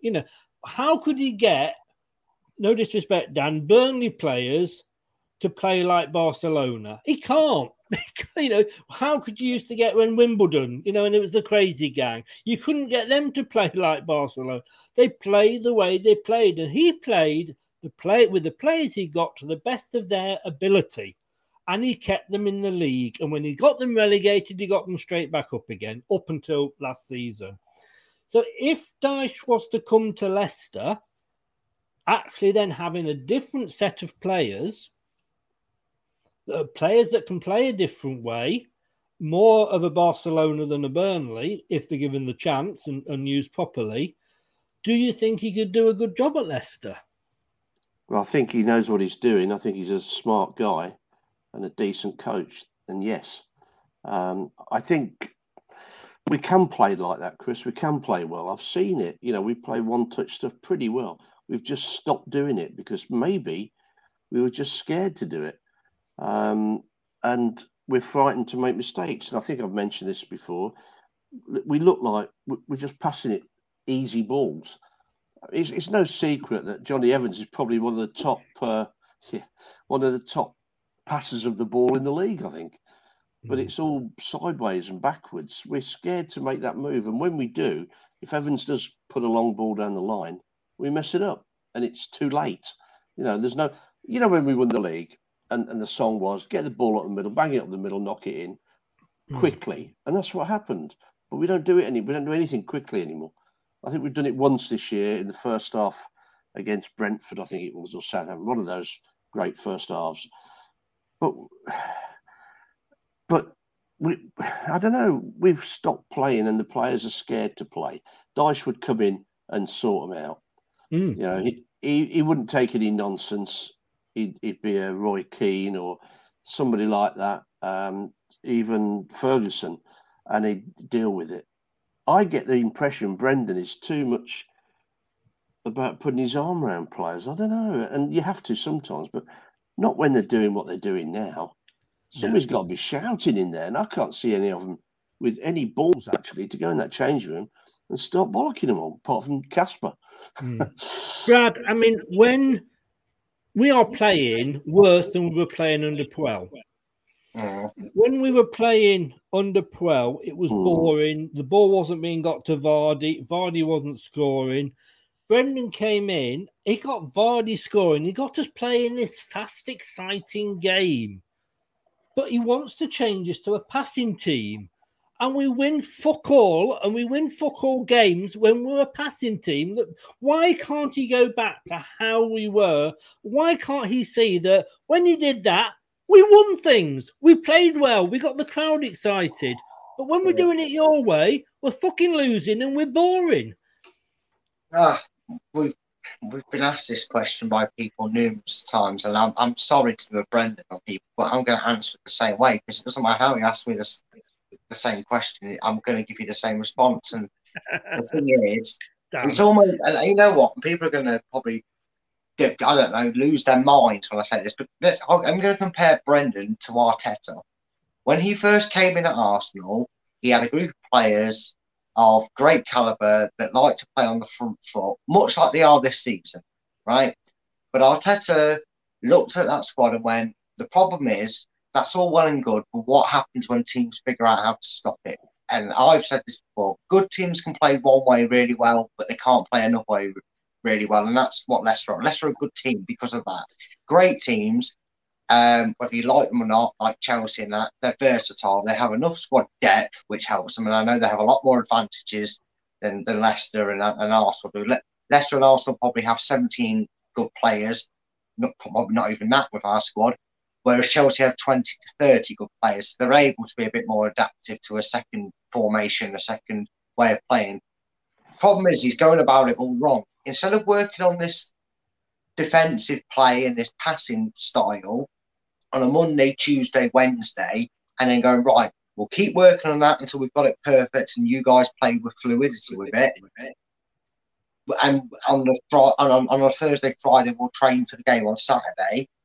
He's trying to make them play themselves into this passing team. And it looks great when it works, when we play in Nottingham Forest. But unfortunately, the other 18 teams are also Nottingham Forest. We're not going to be able to have the freedom to pass it round and it look good. Because we have had that false deception when we play teams that sat back, like Forest did. They sat back and sat up as last year. And I think that's the biggest difference. We now don't know how to react to teams going, last two seasons we sat off on Leicester and they passed it around lovely and beat us 2-0, 3-0, 3-1, whatever. All that happens when we get at them. Well, we're seeing what happens when we get at them. And that's something that whether it's Brendan or it's another manager, somebody has to figure out how they can go about doing that. And it's not as simple as just flick a switch and go, right, you know what, forget it. Just go back to going 100 miles per hour, all guns blazing, because these teams are already coming out and getting in our faces, which is something they did not do. And that's the problem. A great team figures a way around it. A good team struggles to adapt to it. And that is the be-all and end-all of the biggest problem that this squad of players are struggling with. And that's either down to the manager, down to the players. And as we always say, it's easier to sack one than it is 25. So, well, in football, in terms anyway. But that one still isn't getting the best out of those 11. Yeah, so he needs to play in a different way. He does need to go. He has to. As Dan said there, play to your strengths. Yes, you do. Yeah. I mean, oh, God, anybody say, I can't believe this. As we are talking and live, has anybody seen the Sky Sports transfer web page? No. Oh my fucking God. Go on. Apparently, Foden's extended his Man City contract. You wouldn't know, would you? Couldn't resist it. Look, I tell you what I want to ask off there. Well, now that Dan's full and he stuffed himself with the Chinese. I I hope he was. Oh, really? He was gentle. Yeah, I hope he was gentle. I hope about that as well. Yes. Well, before we go any further down that line, Kante at Chelsea. Rumours about him leaving. I know he wouldn't have Kasper back. I don't think Kante would come back, to be honest with you, with where we are now. But I'd have him back in a heartbeat the way we are at the moment, wouldn't you? I'd have the old one back, but he's, again, too injury prone. It'd be another Pereira. Well with our team then. Yeah, exactly. We can't afford another guy on the treatment table. I was just reading some of the messages, questions, and David S., I think it was, said about Barnsley, and he's spot on with him. He can't defend. He's only got one way of playing. Like you were saying, Brad, let's move him about a bit. But he can't be expected to chase back. And when he's got two full-backs who aren't performing, it makes it so vulnerable down that side. So we need to rethink the whole thing, really. Tomorrow will be very interesting because I know he'll pick the same damn team and he'll do the same thing, and it'll just be the same nonsense again. All the crowd will get them going for 20 minutes. It'll all be good. Half time will come. Second half, suddenly niggles, murmurs. Half of them will stay in the bar because they won't come back to their seats, and it's just, I don't know. It's just frustrating. You've got a manager that was too scared to come out and applaud the fans away at Bournemouth at the end of the game. Mind you, I don't blame him, to be honest. I really don't. Well, hopefully he's getting the message that we don't want him. Ant says there, Barnes has regressed instead of progressing. You see, I'm not one of these. Everybody seems to be. Leicester fans, we seem to have a player that we like to hate. We hated Chilwell. Yeah, we did. We hated Chilwell. We hounded him out the club. And he was rubbish. He was rubbish. He had to go, said everybody. He was fucking England's left back. That's how rubbish he was. I didn't agree with that. I thought he was all right. Yeah, exactly. He was. Barnes is all right. Defender. So he's gone, etc. Yeah, Barnes is playing the wrong position, and he's too predictable, and he can't defend. So neither could Gareth Bale. I've said that before. So he played in a different position. You don't make him have to defend. But let me ask this question of you, Dave. Let me ask this question of you here, and following on from Ant. Barnes has regressed instead of progressing. Who hasn't regressed? Tell me one player this season that Rodgers has improved. Well, this season, no. All right, even from last season, tell me one player that Brendan's improved. Dewsbury Hall. Well, that's the only one that's close, isn't it? And to be fair, that's only on the fact that he's just been picking him, and he has played well. It's not like he's picked him and played him over. It's Dewsbury Hall. Do you remember when we first got Barnes back from West Brom? Yeah. He was unbelievable, and all the Leicester fans were going, "Oh my God, he should be shooting more. Why does he keep passing it to them? He should be shooting more." And then do you know what they said the next season when he started shooting more? He's too greedy. Yeah. That's the plonkers of fans, and every club has it. I mean, what do you want of him? Again, he is the current let's have a go at a Leicester player. And if you're going to do that, please, Perez or Vestergaard at least. Come on. Yeah, at least someone who warrants it. Yeah. But was Barnes not the Kieran Dewsbury Hall of his time when he came back and was so good for those first few seasons? I'm not so sure, because when he first came back, when he was at West Brom, he was cutting inside. He was bending the balls into the top corner regularly. The first few I don't know how many games, he came back to Leicester. You don't think he had a shot. As you say, he didn't play to his strengths. There's no doubt his quality going forward, but the way he's being used, he's supposed to defend, and he cannot do it. He cannot defend. He's poor. So why not? Isn't that down to his training and it's down to the manager training him? It's down to the manager. Put him in a position where he doesn't have to defend. I'd have him sitting on the halfway line. I wouldn't have him coming back and defending because he's more harm than good to us. You can't be offside in your own half, so stick him on that halfway line. At least then they can't flood 10 men at our defence. Mind you, Brad, to be fair, so's Tielemans, isn't he? I mean, he's got a penalty in most games. Yeah, and I don't understand that. Completely defeating the object of how you get the best out. Again, another player you talk about, is Tielemans really that bad, or is he being restricted because he's not got that freedom? We're seeing him more time. We are seeing Tielemans more times at the edge of our own box than we ever have when we've seen him at the edge of an opposition box. We all remember the goal he scored against Man United and Brentford that was given goal of the season by fans.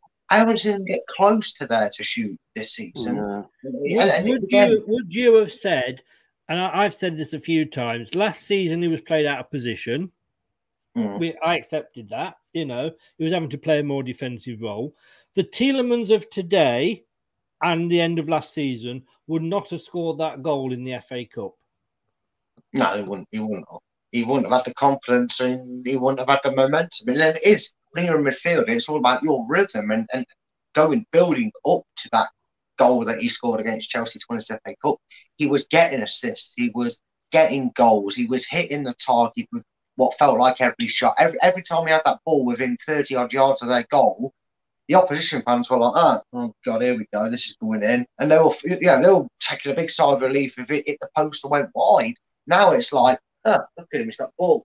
And we see it. How many times has he picked up the ball in his own half and we've got, go on, Tielemans, drive at them. And we realise he's the fucking front of the box half the time. Yeah. You know what I mean? And just, you don't get my sense of humour, Ant, do you?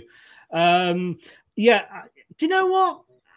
Believe it or not, Ant, I don't know if you ever actually read Sky Sports News transfer page, but it actually does give the time. It does say 8 hours ago. It does say 5 hours ago. I had noticed that. I know I wear glasses, but I ain't blind, mate. It was said as a joke because I was hoping people would maybe think something's happened at Leicester. Maybe. So we would have thought that, Chris. If it wasn't Leicester, we'd have probably thought that. Or last year, maybe. This year, we're not expecting anything anymore. It's been a long show, this one. We've still got a lot of people watching, but the questions kind of dried up a little bit, and it's only fair. It's coming up to 11 o'clock, and I'm sure if you're not on the promise, you've got a bed waiting for you guys. Early start tomorrow. I'm going to... Oh, yeah, you got a breakfast show. Are you doing a breakfast show tomorrow morning? No, I'm driving on the way to Leicester about 8 o'clock, so I'll be on the road. Oh, you have to see the game? Yeah. I know. Yeah. I know.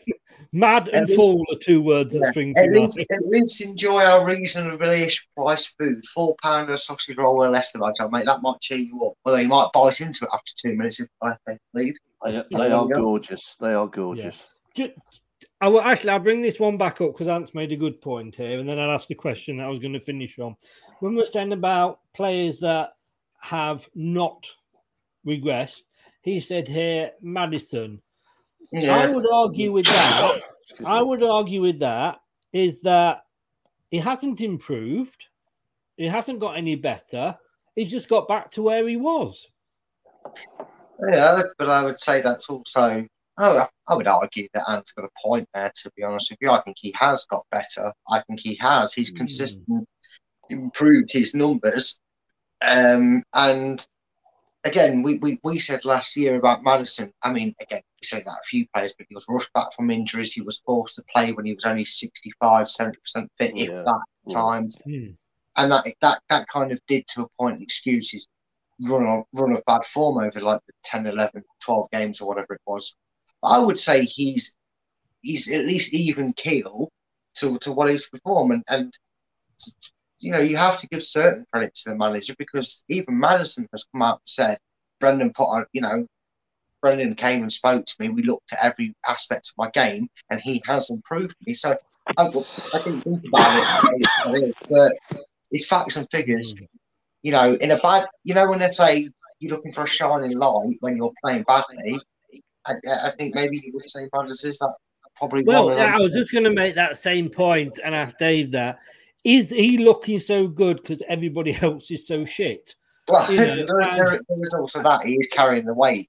So But I can remember those 2 seasons was in his 5th. We won the FA Cup. He was playing as good as he's playing now.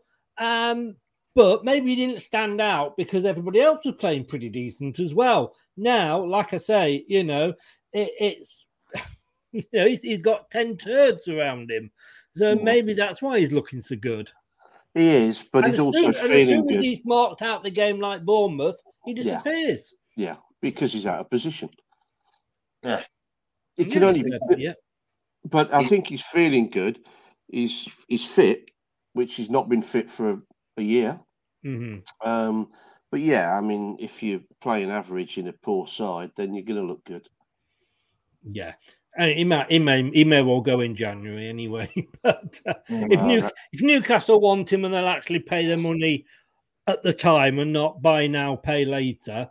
Newcastle. You'd think they've got no money, wouldn't you? Really? But right, last question I'm going to ask you both, and it's just a straight yes or no. So because it's late, let's close it now. Yes or no, Brad? Lose tomorrow, he's gone. Yes or no? Yeah. Dave, lose tomorrow. Yes or no, is he gone? Yes. Win tomorrow. Does he get a bit longer, or should he just be gone anyway? Because we know it's not going to carry on. Yeah, he gets longer. Yeah, he won't go if we win. If we don't pick up 4 points at least, 6 should do in the next 2 games, then yeah, he's got to go. Because how long do we go for? Christmas? Well, yeah. I mean, the World Cup is probably the cut-off. I honestly think if he loses any of our next 3 games, he should go. I mean, Wolves can't score in a half of football. They haven't scored a goal in the second half. No. They're going back to their ex-girlfriend in Nuno, it looks like. If we don't, Sorry, no, that wasn't to you, Brad. Sorry. I know what your reaction is. No, he stays. But for me, if we lose to any of the next 3 teams, and I'm not saying in the greatest respect to him, if we don't win, if we lose to any of the next 3, he's got to go because he's never going to fix the problem. He's never going to stabilise out enough to fix the problem. In my opinion. Gentlemen, thank you so very much. I love these shows. These are probably my favourite shows of the week. Guys, all I can say is if you're listening, if you're watching, if you like a breakfast show that gets you up in the morning, but you've got to be at work for 9 o'clock. I'm not on next week, Chris. I'm on the week off. This is the guy. You're off next week? I've only the week off. Yeah, week on Monday, I'm back. So remember, it's a great one. Excuse me. Like I say, if you've got to be work at 9, don't worry about that. It doesn't go on past 9. How can people listening to you when you're sorry, Dave? You knew you were going to get this. Yeah, I do. How can people find you, mate? It's all the W's, surreyhillsradio.co.uk. Internet radio. We can say and do what we want. Allegedly. And Brad, Top 10 Battles, your new channel. You're doing a couple of shows. What are you doing one next week? Yes, we're doing one next week. What that is, I will be revealing on my Twitter page, so stay tuned for that. So if you don't follow me on Twitter, what are you doing, first of all? Get over on Twitter, type in @fulltime focus. It's all one word, there's no hyphen between the full time. Just @fulltime focus. Send me a follow, I'll follow you back, and that's where you get all the news about Top 10 Battles. This week, Chris joined me with my co-host Dan, the Ginger Tosser, who's called in throughout the show. We gave our top 10 superhero lists. That's the only ginger in the village. I know, right? Oh yeah, all the little idiots in one village. It was great. But if you love top 10 lists, we're going to be doing football. We're going to be doing wrestling. We've done superhero ones. If you like top 10 lists, you'll love the channel. Pop on over, click the link on my Twitter page, and follow me there. And subscribe to the channel if you haven't. Do that to here as well first. What night are you doing it next week? That is to be decided because Burnley have got a game midweek, and then I forgot we've got Leeds on the Thursday. It's usually Wednesday or Thursday. It's always 9 o'clock, but because of restricted state schedules, it might be Friday. I will let people know. If they follow me on Twitter, though, Tuesday at 9, we've got no prediction show. With what? We've got no prediction show Tuesday at 9. Oh, well, there you go then. But if you follow me on Twitter, we might have a preview show. But Dan will be free. Dan will be free. Exactly. Well, there you go. You follow me on Twitter. Guess what? You'll know as soon as I'm able to tell people. Yes, as soon as Brad knows, everybody else will know. Guys, it's been interesting. I love it. I totally, absolutely love this show. It can go anywhere. Usually ends up back on Rogers at the moment, but well, we went through virtually the whole team. Have a good weekend. Fingers crossed that we can get something. I'm not convinced. I've actually predicted on one of my shows that Palace are going to lose. Palace are going to win and Leicester are going to lose. That's how unconfident I am. But have a safe journey, Dave. Enjoy it. Have a safe journey back from your dad's, and I will see you on Sunday, young man. I'll see you this time next week, Dave. Cheers, guys. Be good. All the best. Take care. Bye-bye. Yeah, we'll be back here. I think we'll be back here. I've got a bit of personal stuff going on next week, so it's all going to be a little bit up in the air. But possibly still doing this on Friday. Like I say, it all depends on the news I get next week. We are going to be back, though, tomorrow with the Watch Along show at 12 o'clock. We will be joined by Doug from the Dugout Football Channel, who's taking a bit of time off is Josh. Again, for him, personal issues. So Doug's going to jump in as often as he can. 12 o'clock for the 12:30 kickoff. No post-match tomorrow because unless there's any news, let's put it that way. But at the moment, what we'll be doing is a extended watch-along and include the post-match into there. But if there is news following that match, please. If there is news following that match, then hey, we might do one anyway. 11 o'clock Sunday morning, Brad will be back with me, trying to make sense of the match and going through the analysis. And then at 1:30, he'll be back with me again. And we do a watch along for Leicester City versus Manchester City women. It's going to be a busy weekend. Thanks for watching. Thank you so much to everybody that's joined in. It is, as Brad used to say, it's all about opinions, a matter of opinions. And I love this show because you get to set the agenda. You get to ask the questions that we attempt to fall out over. So thanks very much for watching. Please, please, please do subscribe. And if you don't, well, I will send my mate round. There you go. I'll send him round. Mini-me. I'm still, that's it. Mini-me. So if you haven't subscribed, please, please do. And if you have subscribed, please smash that likes button. If you're listening on Catch Up on the podcast, thank you very much for lending me your ears. You can have them back now and go and clean them out. I'm sure that's what they need doing. Take care. See you tomorrow, guys, at 12 o'clock for the watch along. It's an early kickoff. It's on BT Sport. It's Leicester hosting Crystal Palace. Come on, you foxes. That's all, folks. Thanks for watching Leicester Till I Die. This is Chris saying goodbye and see you next time.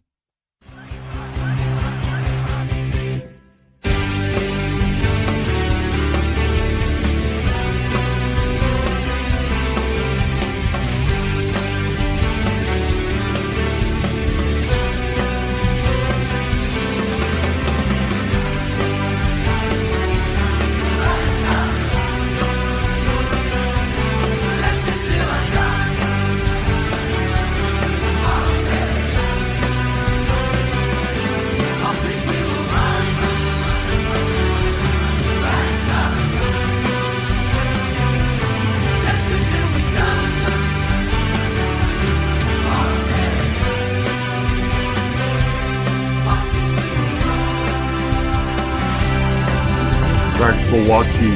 These videos are tremendous. You better like them too or I'll be back. Leicester Till I Die TV. they think it's all over. It is now. Sports Social Podcast Network. The TalkSport Fan Network is proudly teaming up with Free for Mental Health Awareness Week this year. We understand that the journey as a supporter isn't always smooth sailing, but rest assured you're not alone.